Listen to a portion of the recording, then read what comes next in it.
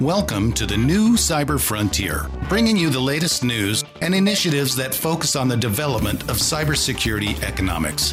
You don't have to be a computer or cybersecurity expert to get plugged in.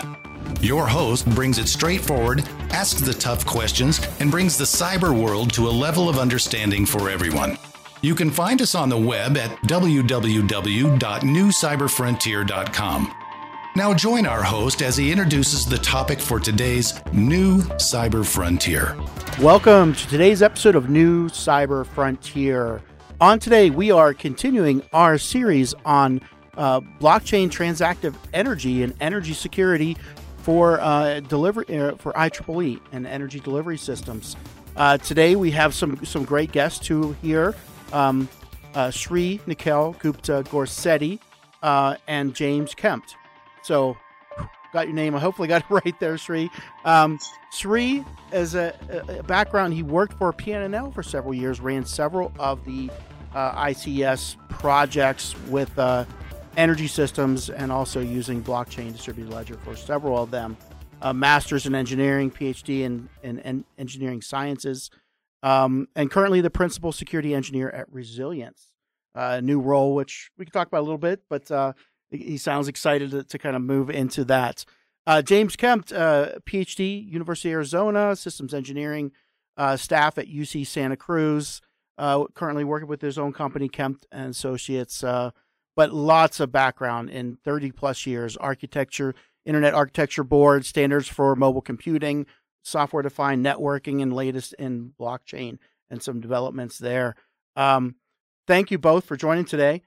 We'll kind of let each of you one at a time give a little bit about yourself, your background. Sri, I'll let you kind of begin here.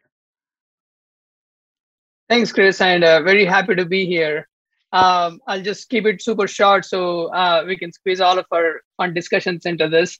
I've been working, or at least involved in some kind of blockchain-related activity since around 2017 timeframe. Started as a very small exploratory effort that led into a number of Department of Energy funded projects. In fact, I was part of the first DOE funded blockchain mixed with cybersecurity project for energy delivery systems or utility systems in general. And then since then, I've been involved in transactive energy related applications, supply chain security related applications, and I'll talk more about some of the work that was done and that's going on right now in this space. I think I started working with IEEE back in 2018 timeframe. Like James was saying, that it's this 2 years it's a little hard to kind of paint the time frame with when things happen in the past. But yeah, and we're doing a lot of really interesting things in IEEE and moving the needle, moving things ahead forward. So yeah, that's about me. Yeah, James, yourself, give us some details. Right. So I actually did a lot of I did some pro bono consulting at Powerhouse, which is incubator for renewable energy. They closed and pivoted, and now they're doing mainly VC work, and also referring the large companies to startups. They have a couple of thousand database of startups. And so the large company wants to partner with a startup. But I've also, based on that, I have a long-term interest in renewable energy. I put my first solar PV system in my house in 2004 when it was really expensive. And I put another one in 2010, a larger one, and a third one, and I took the old one off, and I put another one just this year. And it's been amazing how the amount of power you can get out of the same amount of area has increased and the cost has dropped. And I also have a home battery, and I've completely decarbonized my house with the exception of a stove. So the carbon footprint has gone down by a factor of 10 over the last 20 years. So that's basically, kind of my interest in renewables. And it seems to me that blockchain, through its distributed nature, is really the right solution for writing the kinds of charging, billing, and service delivery systems that are involved with renewables, especially with DER renewables, and that's why I got interested in it. And I built a service delivery framework for Ericsson for cloud computing, which was for typical SaaS applications in 2016 to 2018. And when I was working at Ericsson. And then recently, I mean, I've started working for myself and teaching at UC Santa Cruz and working with IEEE since around 2019, 2020 with the BCT initiative on trying to get blockchain into the energy delivery system. So that's where I'm coming from. It's great to have you both on. We're going to take a break here from our sponsors. We'll be right back to talk about today's topic about fielded blockchain energy demonstrations and things that are going on right now. Be right back. Blockframe Technology offers next-generation blockchain managed trust and security. Unique non-fungible tokens are used to secure software bills of materials to provide data quality and security for every transaction in your supply chain. Deploy advanced peer-to-peer product security, scale zero trust capability to millions of IoT devices, allow vendor tracking and accountability, and rapidly reset from compromise. Unchangeable, time-sequenced blockchain data provides next-generation security using machine learning trust algorithms and audit analytics. Start securing your supply chain today by contacting Blockframe at www.blockframetech.com. Welcome back to New Cyber Frontier. On today with Sri and James from the IEEE blockchain group, and working with standards, working with applications, working with for demonstrations. But today we're going to talk about things that are going on right now that are kind of touching at the global level or the international level with the blockchain, IEEE blockchain standards and blockchain initiative. So if we come down to what things are going on, Sri, I'll let you start. You worked at PNNL, a couple of initiatives in blockchain. Tell us about where that's been and what you've been working on there.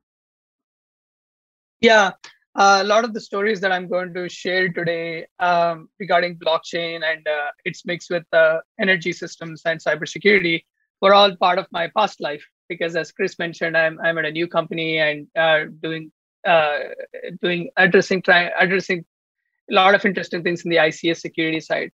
But when I was at PNNL, we were doing a lot of interesting things. We started with exploring what the technology actually was, what it meant for energy systems in general. Like, what kind of value does it bring? Does it actually bring any value? Or what aspects of blockchain may be useful at different aspects of power and energy use cases? So at a very high level, we had a project that was dealing with making use of blockchain's capability of integrity maintenance, through hashing and etc. Could we use that in securing the data in transit and data at rest, like the data that is exchanged between control center and substations, and data that is being stored at historians? So that was a very interesting blockchain-based cybersecurity-related use case that was explored. Then the research continued to evolve into looking at. Just wanted to see if we could unpack that one a little bit. Can you explain the cybersecurity aspect of it? How did you put information on the blockchain to make sure it was secured, or did you just do the verification blockchain? Just curious, some more details, since cybersecurity is kind of our audience's big focus. Yeah, absolutely. So I'll try to recall, because it's been a few years since the project ended. But if anyone is interested, there are a lot of really good reports on the work that was done at osti.gov. They are free to access DOE PNNL reports. So the work, it was very much related to if you have a data point that is going from a control center to a substation. Now, that is of course categorized as data in transit. So what we were doing was we used Voltron. This was another technology that was developed at PNNL.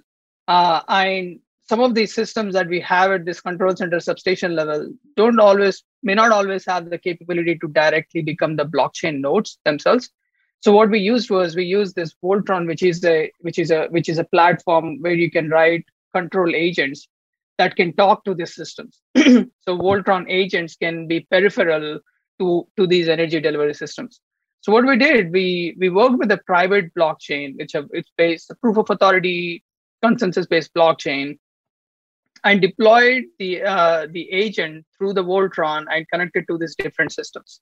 So when these systems are talking to each other, their direct communications are not interrupted. So it's not like a bump in the wire solution, but instead, these agents are constantly listening to both sides of the systems.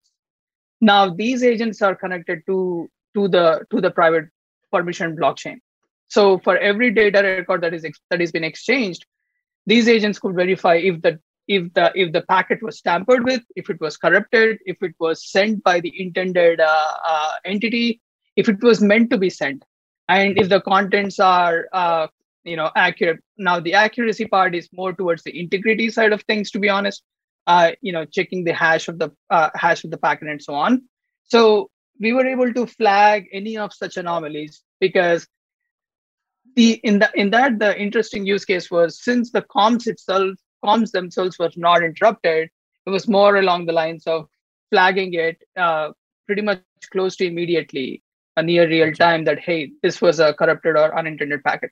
And at the same time, on the data at rest part, I think we are all familiar with the Ukraine attack, where the historians were wiped out and there was no way to kind of trace back to the logs and things like that. So what we were working on was, all right, let's say we have utility historians. Now, can we make a secure copy of these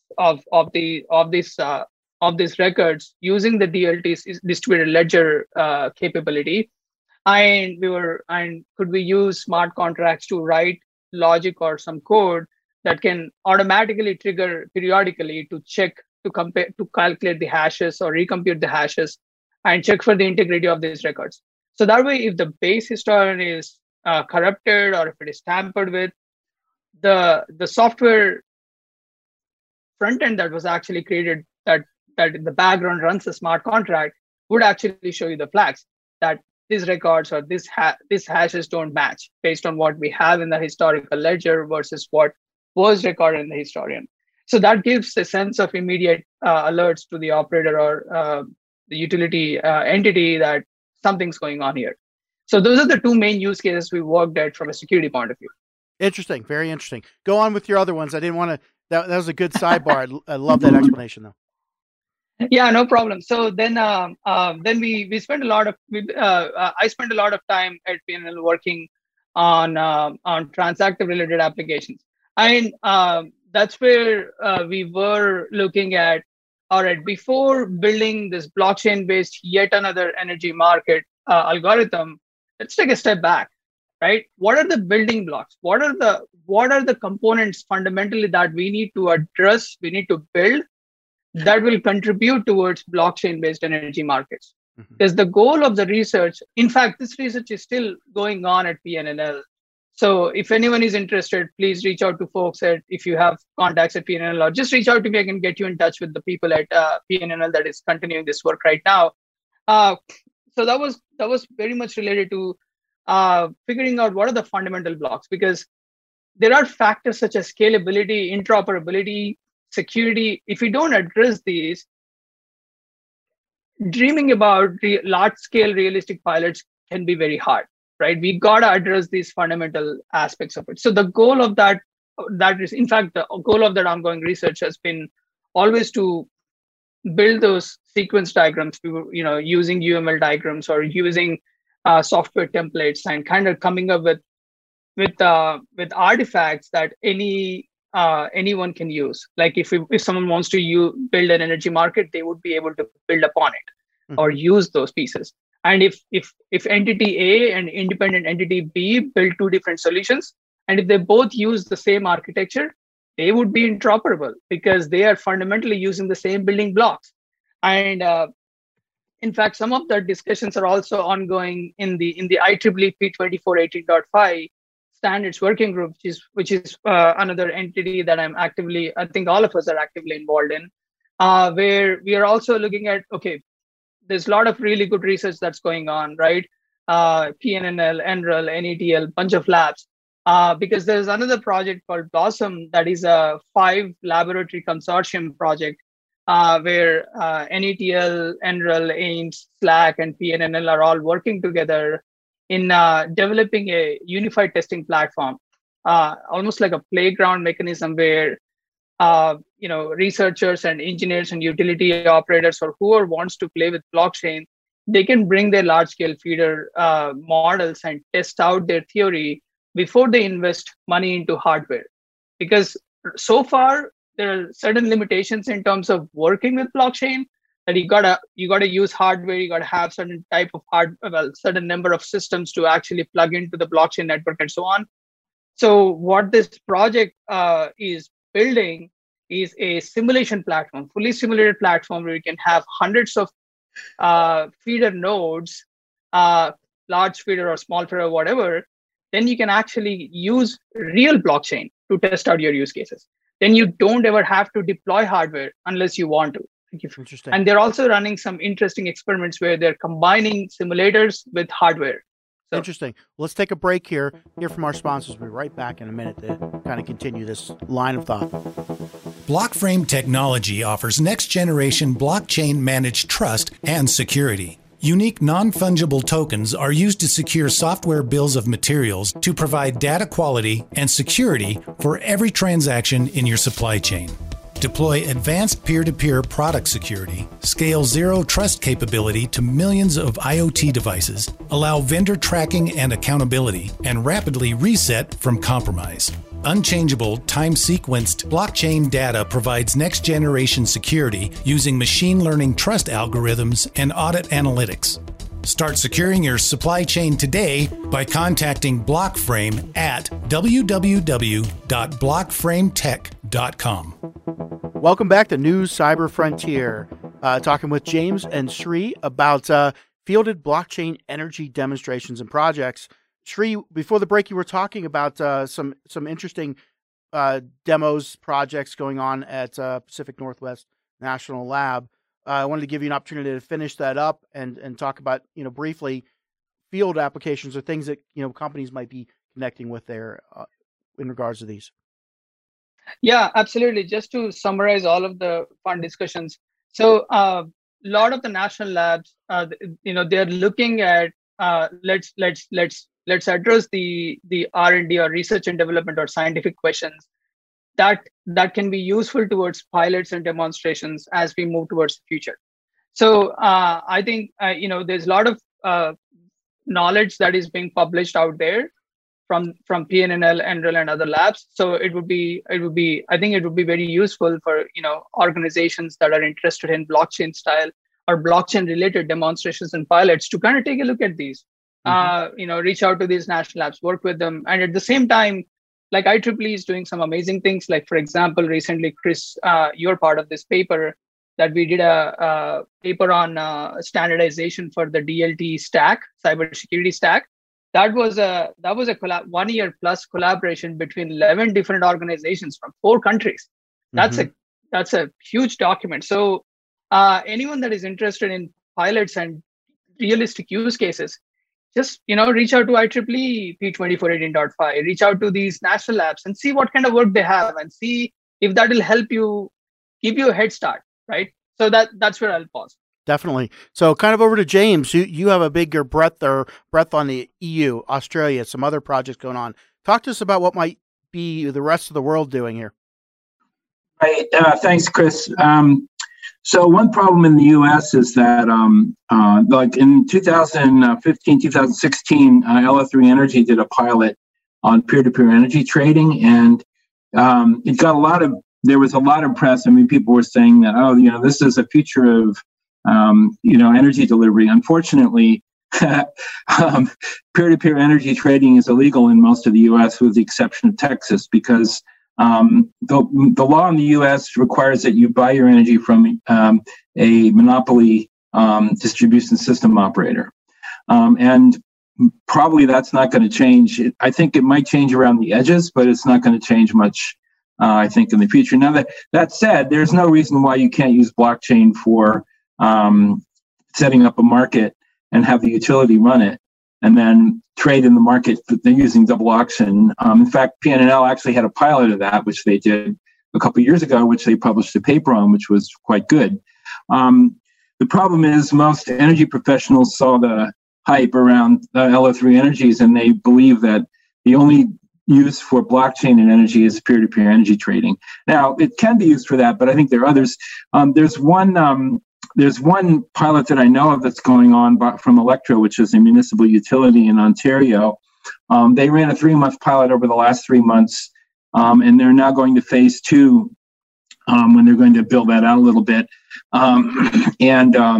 But most of the action in terms of blockchain has been elsewhere in energy. There's a company called WePower, which is in Lithuania, and they do they don't do transactive energy per se. They do corporate power purchase contracts on the blockchain. Now, there's other ways to do that through a centralized mechanism, but they have they particularly specialize in smaller companies that want to do that. So you can get scale out of the blockchain and be able to thereby let companies buy have a power purchase agreement that more reduce costs, and also if it turns out that they want to sell those, they can put them out on the blockchain and sell them to somebody else. The others, basically, the two big ones are the Power Ledger in Australia and Energy Web Foundation in everywhere actually. But Power Ledger. So one of the criticisms people have of Power Ledger is that they use Ethereum, and Ethereum is known. I mean, the Ethereum version 1 uses proof of stake, which consumes a lot of power. So, okay, you're trying to do a renewable energy carbon reduction platform, and most of the Ethereum Bitcoin Ethereum miners, Ether miners are on carbon-based energy.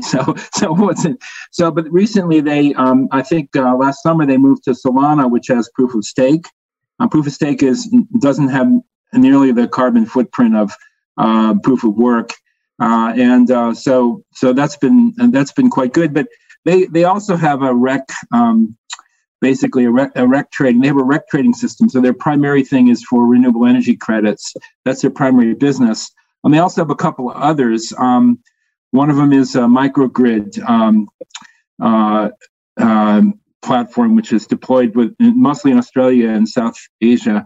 One of the problems with Power Ledger and Energy Web Foundation, and also with WePower, though they're not quite as big as the other two, is that early on, around 2017 or so, they put out tokens in they did an initial token offering, which is how they funded their initial startup costs. The token offerings were not done in accordance with SEC regulations. So that, again, it's a regulatory problem. So that means that you can't actually buy the token in the U.S. This means that since a lot of their products are based on using these publicly tradable tokens, that makes it not possible to use them in the U.S. and in North America in general. Power Ledger also has its own private token, which it doesn't trade on an open exchange, which they use for some of their products, which is a little bit less of a problem. Now, as far as Energy Web Foundation goes, Energy Web Foundation is actually not it's a nonprofit. It was founded by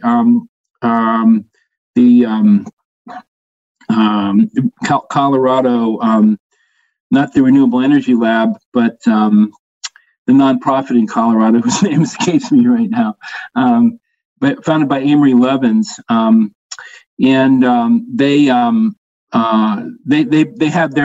located in Switzerland, in Zug, and they have a stack which is basically open source. So all of their software is open source. They come in and they'll help you build something. They recently, at the beginning of September, they announced a project in Australia, which it's huge. It's 1,000 households. It's being run by AEMO, which is the Australian TSO, the transaction system operator. and a bunch of utilities. And so the basic idea here is to actually show that you can get you can use blockchain to do market balancing between the transaction and the distribution grid. Other companies that are involved in this are Energy Web, and then Pixis, which I don't know, it's probably a small. Microsoft is also involved. There's a couple of DSOs that are involved. The interesting thing about Australia is that in Queensland, for example, 40% of the power comes from Queensland and South Australia, I should say. 40% of the power comes from rooftop solar. 40%. So that's a lot, actually. And recently, I think in South Australia, the entire grid was supplied by DERs from rooftop solar. So it was not for like 5 minutes or something like that. There was a milestone that it was the first time. In fact,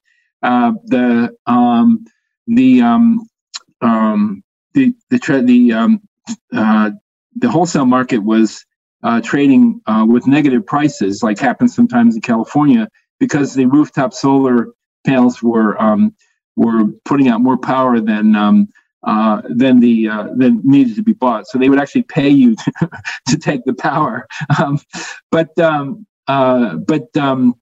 So Australia is a really good place to do this. They also have they're not completely deregulated like Texas, but they have a different sort of regulatory regime. It's a lot more collaborative, and it's more favorable for these kinds of DER experiments. So they're like in California, the retail cost of electricity is really high. So it makes sense to put on rooftop solar, which is a lot of reason why a lot of people do it.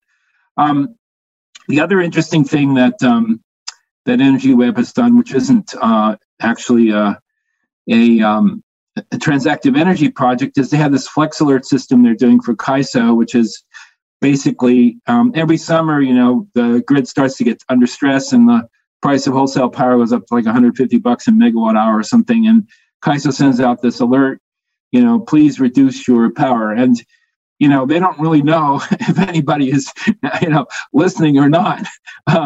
So what they did is they had Energy Web build this app. It's a cell phone app, and it's connected up to Energy Web's blockchain, and they can tell from that if you decide you want to reduce your power, you just sign in there and you actually say you'll do it, and then they can find out how much power is conserved.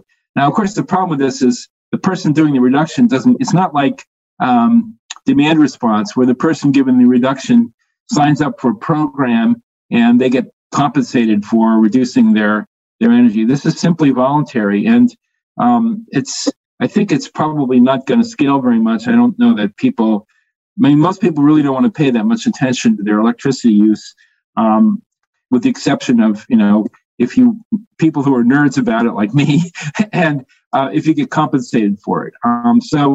I think probably this will evolve at some point into something where there's some compensation for it, and perhaps as part of the FERC Order 2222, they'll actually modify it to make it be compensated. So that's about all I've got on the international stuff. I would say that we also have IEEE competition we're running for proposals. So basically, this is a proposal for a blockchain energy project. The project team, there's a form. Unfortunately, the deadline for the 2021 proposals are now passed. But in 2021, we were focusing strictly on deployed, not deployed, but let's say implemented projects where the project team had a demo that they could show.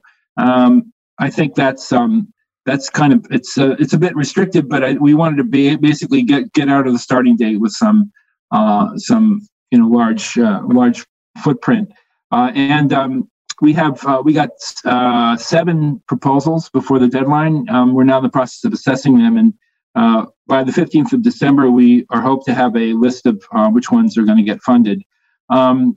Next year, in 2021, we're going to run the same competition. We have more funds available from the Future Directions Committee, so we can select more proposals. We're also going to have a separate category of proposals, which is these are for projects which are just in the they haven't been funded yet or implemented. So we'll have the existing category, which is demo proposals or proposals that are currently deployed in prototype phase or something like that. And the other category will be proposals which are just in the process of being written. Yeah. And the second one will be funded at a lower level, and the intent of the funding is that the team will use it to complete the proposal and do their research, and then we'll submit it to DOE or the California Energy Authority and to get CEC, California Energy Commission, to get funded for the actual implementation of the proposal. So we'll see what will happen. And next year, we also would like to expand out our group of teams so that we get more from utilities. This year, we've got mostly from startups, one large utility in China, but most of it has been more smaller companies and not larger companies. So that's kind of where we're at. Yeah. So let's just a couple minutes left there. I want to go back over to Sri. Is there anything you wanted to add? I know we kind of gave you the first run, and then anything once you heard James that you wanted to accent.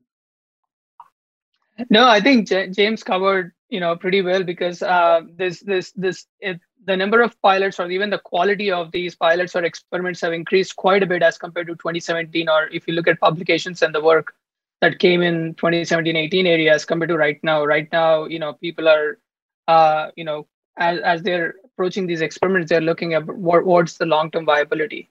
So it's good that the thought process and the use cases are evolving. And it is also important to note that the technology is changing. Blockchain, a lot of blockchains right now, if you look at Fabric, if you look at how Ethereum is changing, and even other private blockchains, they're very different than what we saw in 2016, 15, and 17, right? So we gotta keep all of that in mind, kind of see how that will not disrupt our use cases in the future. So yeah, well, thanks for both of you for joining today. It's been a great discussion, or more of I'm just sitting back absorbing from you two, let me tell you. But thanks for joining us today. And kind of in closing, how would somebody jump in, get involved, contact your efforts? I would say that you should contact the IEEE blockchain initiative. So the IEEE has two different energy-related blockchain efforts. So one is the standardization group, 2418.5, which has been running since the spring, and the other is the blockchain transactive energy blockchain initiative, which has been running since roughly the end of 2019. So I think that it depends on what sort of work you like to do. The initiative is more near-term focused and actually getting, like I was saying, getting proposals out there and more focused on solid kind of architecture, which people are actually implementing. The standardization is more long-term focused, more sort of theoretical architecture, and sort of what planning for the future. So getting kind of a general framework for blockchain in energy. And the standardization group also covers other sorts of energy than electricity, although up until now, mostly what's been discussed has been electricity. All right. Well, thanks for joining today on New Cyber Frontier. We hope you have enjoyed this episode of New Cyber Frontier. Remember to get involved. Often we think that someone else will handle privacy and security in the virtual world, but you are the only one truly in command of your virtual fate. Join our mailing list so we can keep you informed of breaking news and new releases. If you have an idea If you have a question that you would like to hear answered, or if you want to get involved with our efforts, reach out to us at newcyberfrontier